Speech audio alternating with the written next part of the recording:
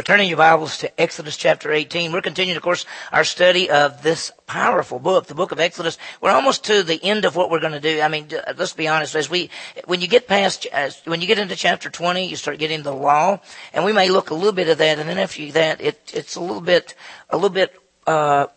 complex in the sense of things that's not exactly what we want to look at. So we'll probably get through about, or at least up to chapter 20, and then we'll probably start a different study. As you remember, we started with the book of the book of Genesis, went all the way through, and of course the book of Genesis ends with the nation of Israel in Egypt. We had to see what happened and had to get them out of Egypt, and now we're just about, in fact, we're really right at Mount Sinai, which is called Mount Horeb in the Bible, sometimes called the Mount of God, and we'll see where they are. We're seeing, of course, God's deliverance of his people Israel from Egypt, his provision, his protection.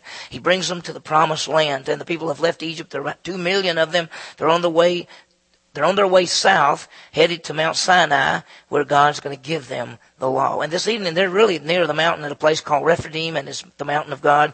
Moses is met by his father-in-law Jethro and his wife and 2 sons. And as we look at this passage, I think there's several things to stand out that we want to look at. One, we see Jethro's response to Moses and to all that God has done for Israel. I mean, what does he do? And I think it's things that we need to do, because it's the idea of praise and worship and what it boils down to. Then we see Moses, his action as a leader, as he stands, basically he sits and the people stand all day long as he judges. And then we see Jethro's advice. Now, we're not going to get all of the advice tonight. In fact, all we really see is Jethro basically saying, what you're doing is not good.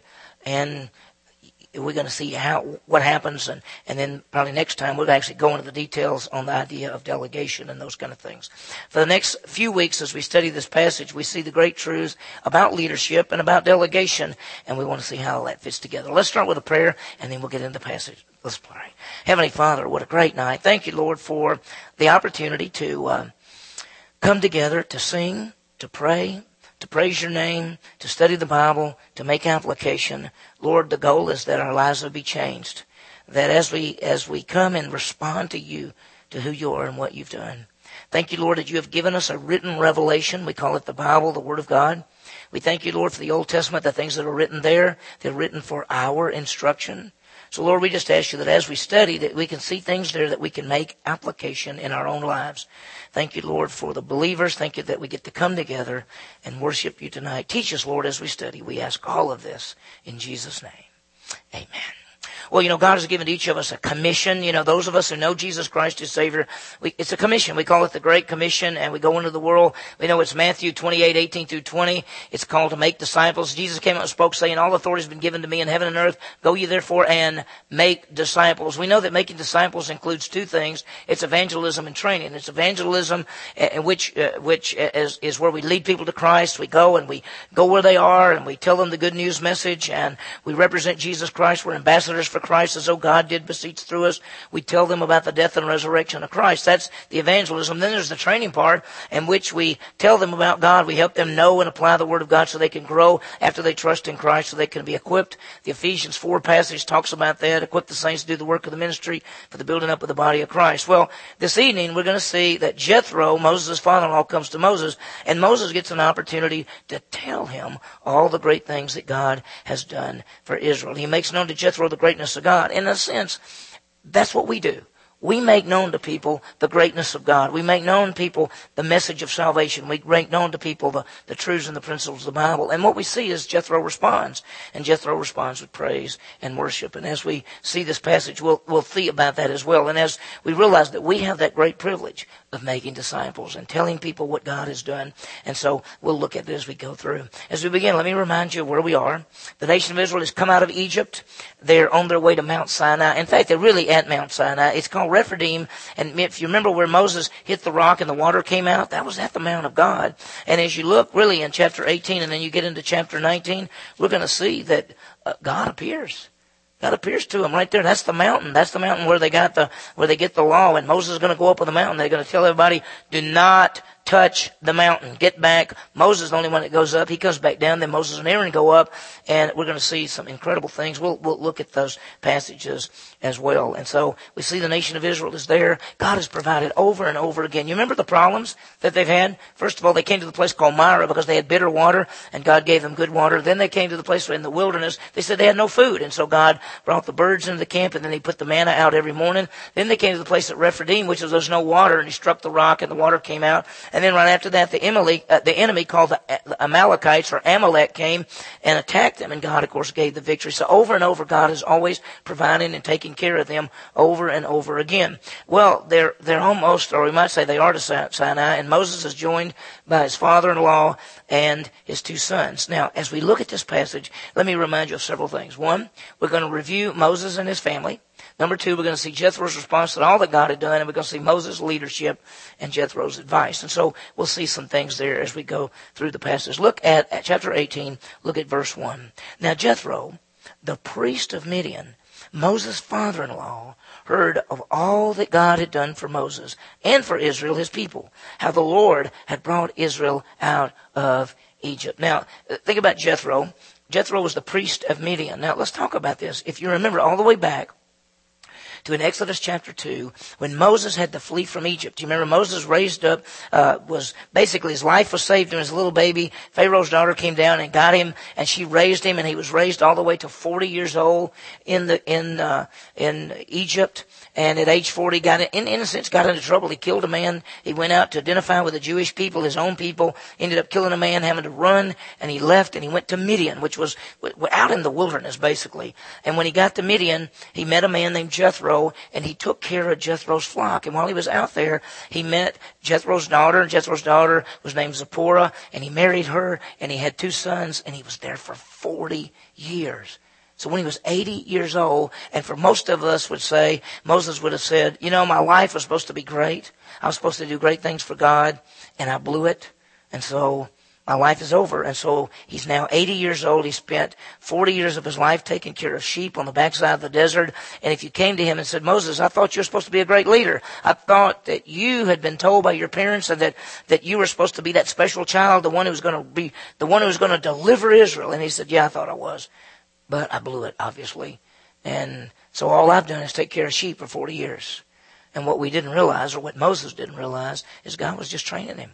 Because his training in Egypt for 40 years didn't help him. His training in the wilderness, taking care of sheep for 40 years, is the thing that's going to help him, because he's led the nation of Israel out of Egypt into the wilderness, and he's their shepherd, and he's taking care of them.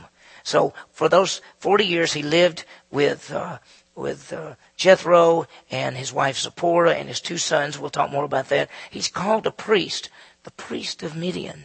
Now, there's a little dispute. Let me tell you what I mean. A little dispute, because some people say they don't believe to this point that Jethro may have been a believer in the true God, even though he's called a priest. Because there are a lot of different priests. People call themselves priests of different gods and all that kind of thing. I personally think that the best way I look at it, I think Jethro is a believer. I think being the priest of Midian. We'll see it more in a minute, and I'll show you a verse that people look at and say, well, that shows that he wasn't a believer and now he maybe is. Anyway, we'll see it as we go through it. It said this, that Jethro, the priest of Midian, Moses' father-in-law, heard of all that God had done for Moses and for Israel, his people, how the Lord had brought Israel out of Egypt. The word has reached them. And in fact, the word has spread out to a lot of people. We're going to see years later, 40 years later, when the nation of Israel gets ready to go into the promised land and they're ready to fight Jericho and all of this, the people in Jericho said, we know what your God did to Egypt. That was 40 years ago. What had he heard? He heard that God had given them freedom from slavery, that he had delivered them from the Egyptians, that he had parted the Red Sea, that he was providing for them. The truth of God's deliverance had spread. And Jethro heard all that God had done. Now we realize that the truth of God's deliverance for us also has spread. Think about it. We have the great message of salvation, and we get to tell people, and we get to go into all this whole world and tell people about Jesus Christ. We get to say that Jesus died and rose again, and all who believe in him have eternal life. That's what we get to do. We get to take that message in the same way that the message spread about what God had done in Egypt for the Israelites. We get to take into this community and in this world what God has done. Now, let me just say something. You may think that the people you see every day, that they don't want to know about God and that they don't want to know about Jesus and they don't want to understand. That's wrong. You're going to find that most people are open to the truth. There's been some studies done about people and their openness to the gospel, and what we find is about 4 out of 5 people are open to the message of Jesus Christ. There is a percentage of people that they've made up their minds, or they're angry, or they had a bad aspect, and you start talking to them about Christ and they don't like it, they don't want to hear it, they say, I'm not listening to that. But that's a small percentage. Most people that you talk to are going to be open. It doesn't mean they're going to believe, but it means they're going to be open to hear what you have to say. So when we go in this message, we don't have to say, nobody's listening, nobody cares, nobody. Listen, 4 out of 5 people, they're saying, are open to listen to what you have to say. So here's what happened. Look, verse 2. Jethro, Moses' father-in-law, took Moses' wife Zipporah after he sent her away. Now let me remind you about this. Jethro had taken Moses' wife Zipporah after he sent her away. What do you mean sent her away? Do you remember? Now this is one of the most strange passages in the scripture.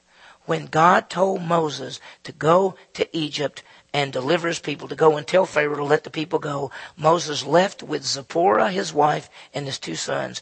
They got to this one camp, and it was the weirdest thing because we couldn't tell exactly what happened, but it had something to do with circumcision. It had something to do with maybe the boys hadn't been circumcised. We don't know what it is, but it looked like Moses, because it actually said God was going to kill Moses, and Zipporah stepped in, and they did something, and they argued, and when it was all over, the best we can tell is Moses sent Zipporah and the 2 boys back. They didn't go with him. And that's why it says here that Jethro, Moses' father-in-law, took Moses' wife Zipporah after he sent her away. And way back in that passage in chapter 4 of Exodus, and if you don't want to, take some time to go read it. It's a strange passage. We talked about it when we studied it, of course. But he sent them back. They did not go with him to Egypt when he went out there and challenged Pharaoh. Now they've been with Jethro. Look at this. Jethro, Moses' father-in-law, took Moses' wife Zipporah after he had sent her away, and her 2 sons, of whom one was named Gershom, for Moses said, I have been a sojourner in the foreign land. The other was named Eleazar, for he said, the God of my fathers was my help and delivered me from the sword of Pharaoh. Now, here's what we find. We see the 2 boys' names. One of them is named Gershom, which literally means to be sent away. Because remember, he said, I have been a sojourner in a foreign land. He was sent away. He'd been a stranger. He'd been away from his people in the wilderness. The other name of the son is Eleazar, which means my God is help. And what he said is, God delivered me from the sword of Pharaoh. Now, we're not sure exactly when that is, but we think he's talking about when Moses had killed that man, and then Pharaoh was going to kill him, and he got away and came to Midian. That's what we think. And so he's got these 2 sons. So their names, Gershon, because he had to leave Egypt, and Eleazar, how God kept him alive from Pharaoh. And so that's his 2 boys. And so he's got a wife and 2 boys, and his father-in-law is bringing them. Notice verse 5. Then Jethro, Moses' father-in-law, came with his sons and his wife to Moses in the wilderness where he was camped. And notice where they are camped. Where is it? At the Mount of God. Now let me ask you something. What is the Mount of God? Mount Sinai. It's also called Mount Horeb. It's also called Rephidim. Rephidim is a little area right by Mount Sinai. Now, we find they're coming to meet Moses. It's been a while, by the way. It's been a while since they've seen each other. Not sure how long. And notice what he does. He sent word to Moses, I, your father-in-law, Jethro, am coming to you with your wife and her 2 sons with her. Notice how he phrased that. Do you notice anything about that? What does it say? Her 2 sons? Whose sons are they? They're Moses too, but he didn't see it that way. Now, why did he send this word? Well, we look at it like this. Could it just be to let him know, no surprise? All of a sudden his family shows up? That's not, But there's a second thing. Be ready to meet the family. Because let me tell you something. It seems that they did not part on good terms. Something isn't right. Let me tell you one thing about the Bible. It never glosses over anything.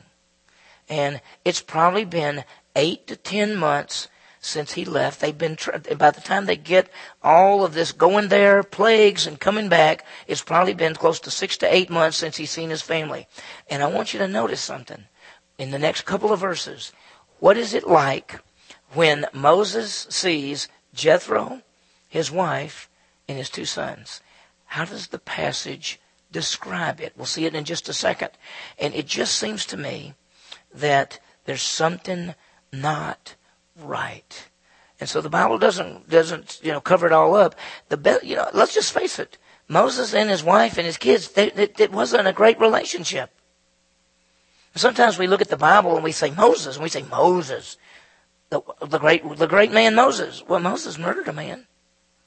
Moses got mad and hit a rock when he wasn't supposed to and didn't get to go in the promised land. And Moses was a great leader, but Moses is just like us. If you said, hey, Moses, how's your home life, man? Because you've been really busy being a great leader. You've been really working hard for God, right? Oh, yeah. How's your home life? And not so pretty good, right? That's what he might say.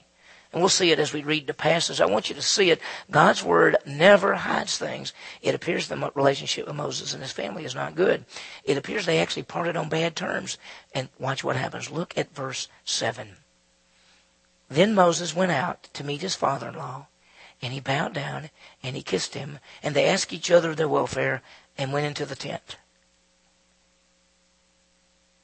That's it. Does it say, and Moses saw Zipporah, and they hugged? And they said, oh, I missed you so much. And does it say, and Moses saw his sons who he had missed, and he hugged them greatly, and they all rejoiced that they were together? Does it say any of that? Doesn't even mention them. Now, maybe all he's doing is just talking about the father-in-law, and maybe he was the greatest, and they all hugged and kissed, and they were so great. And then it just says, oh, by the way, now when he dealt with his father-in-law, and maybe Moses, who wrote this, by the way, who wrote this book? Moses did. Maybe Moses decided not to put anything in there. Who knows? We don't know. Maybe he said, I'm just not going to talk about it because it's not that good. Who knows? But it's amazing that it says he sees his father-in-law, he kisses him, they bow down, they talk to each other, they go into the tent. And there's no mention of his wife and his boys. Now Moses, I want you to understand, what does Moses do when he sees his father-in-law? He bowed down and kissed him. Now let me ask you something. Who at this time is the greatest leader, what we'd say, in the world? Moses. Who talks to God face to face? Moses. I mean, look at this. Think about Moses. He's a prophet of God. Moses was a humble man. He was a prophet of God. He talked to God. He led the nation. He confronted Pharaoh. If anybody would be a great leader and who could say, listen, I've done some things, it'd be Moses. But what does he do when he sees his father-in-law? Bows down. He shows great humility. And I think one of the keys we find in our relationships with each other, if you want to have a key, it's humility and respect. Philippians 2 says, in humility, treat others as more important than ourselves. Let me just tell you this, and it's the truth. No matter what you are doing, it doesn't matter whether it's your job, whether it's school, whether it's a church, whether it's a family. The key is relationships. That's what it is. You can be the best and skilled person at a job, but if you can't get along with the people, you won't have a job very long. It is your ability to relate to other people. That's the key. We're going to see that Moses was able to do that. Moses was an amazing man. He shows humility here. And when the things got tough, oftentimes he'd go straight to God.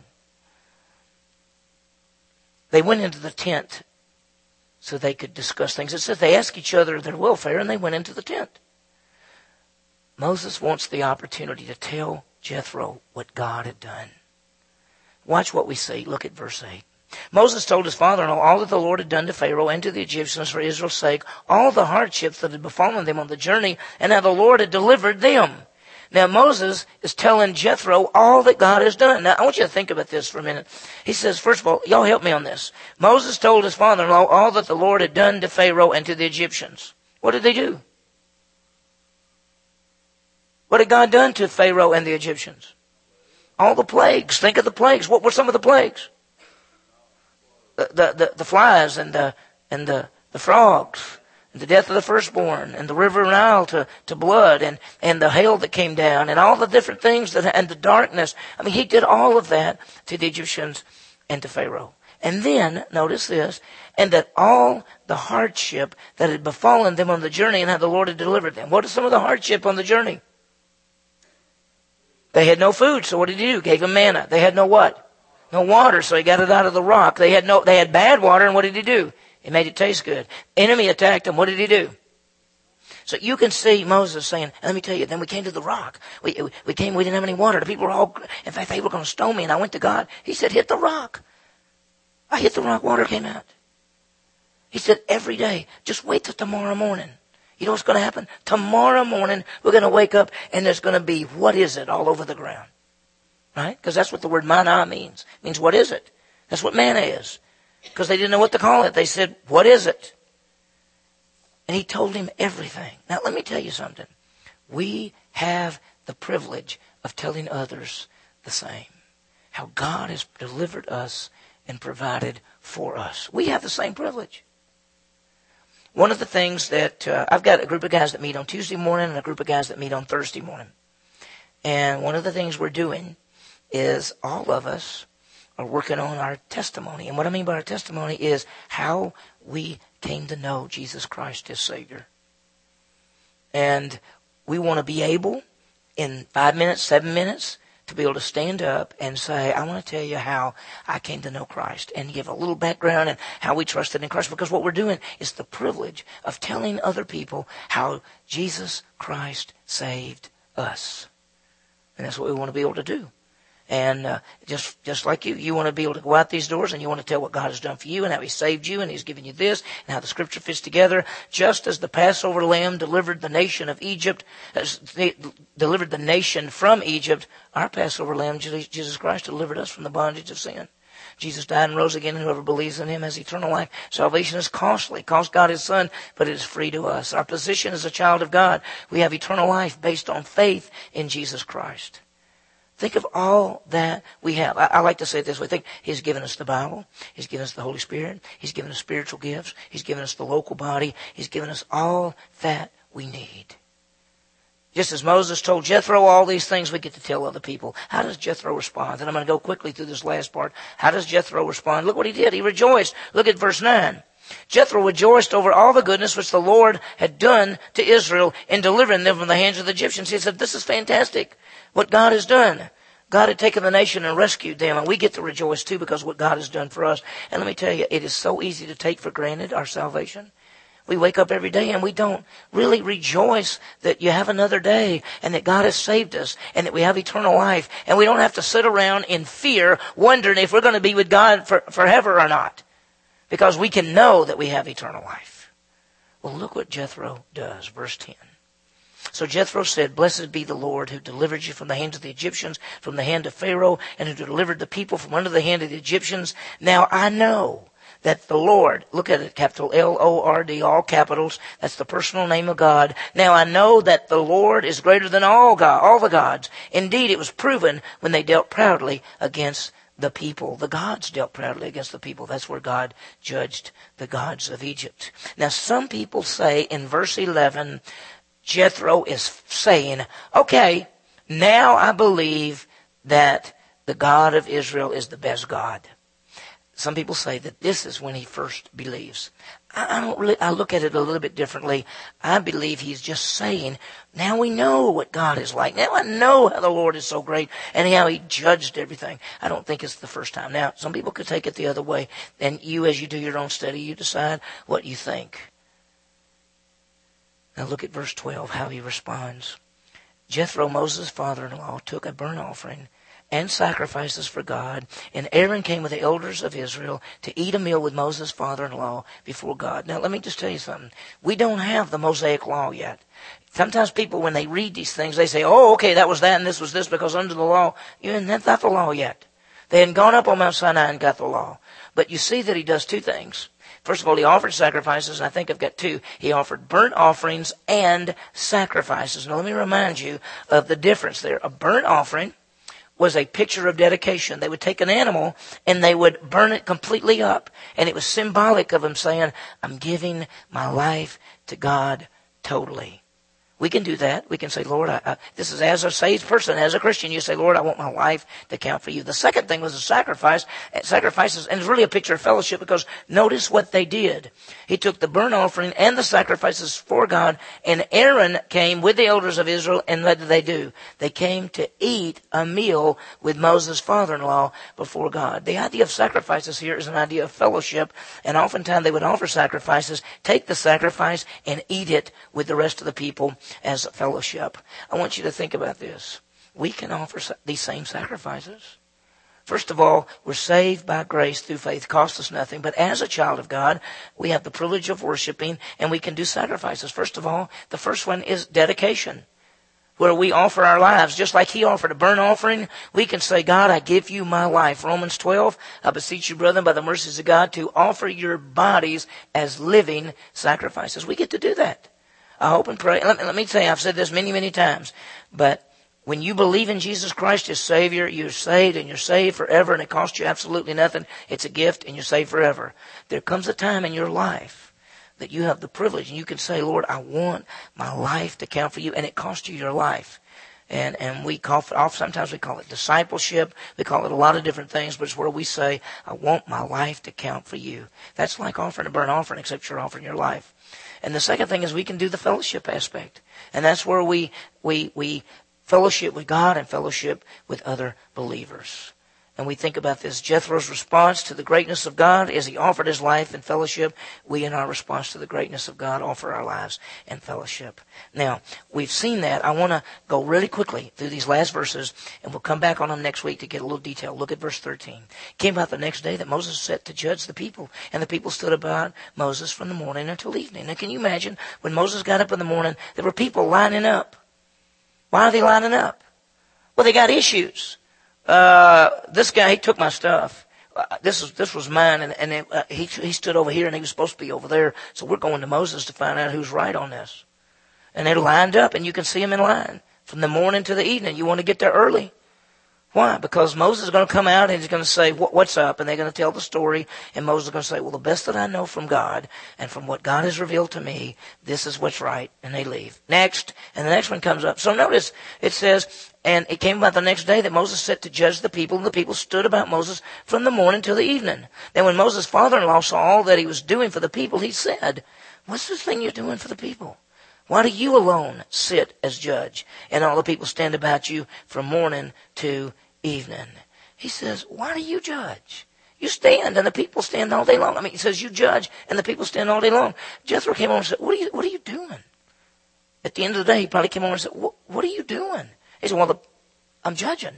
I'm judging the people. He said, why are you doing this? Moses said in verse 15 to his father-in-law, because the people come to me to inquire of God. When they have a dispute, it comes to me. I judge between a man and his neighbor and make known the statutes of God and his laws. I tell them what God says. Because, see, I get to talk to God. So they come up to me and they say, what are we supposed to do about this? And I say, well, I'll tell you. And then they leave. And then the next people come. And Jethro says, you're here all day long. People are here all day long. They stand in a line all day long. Watch what he says.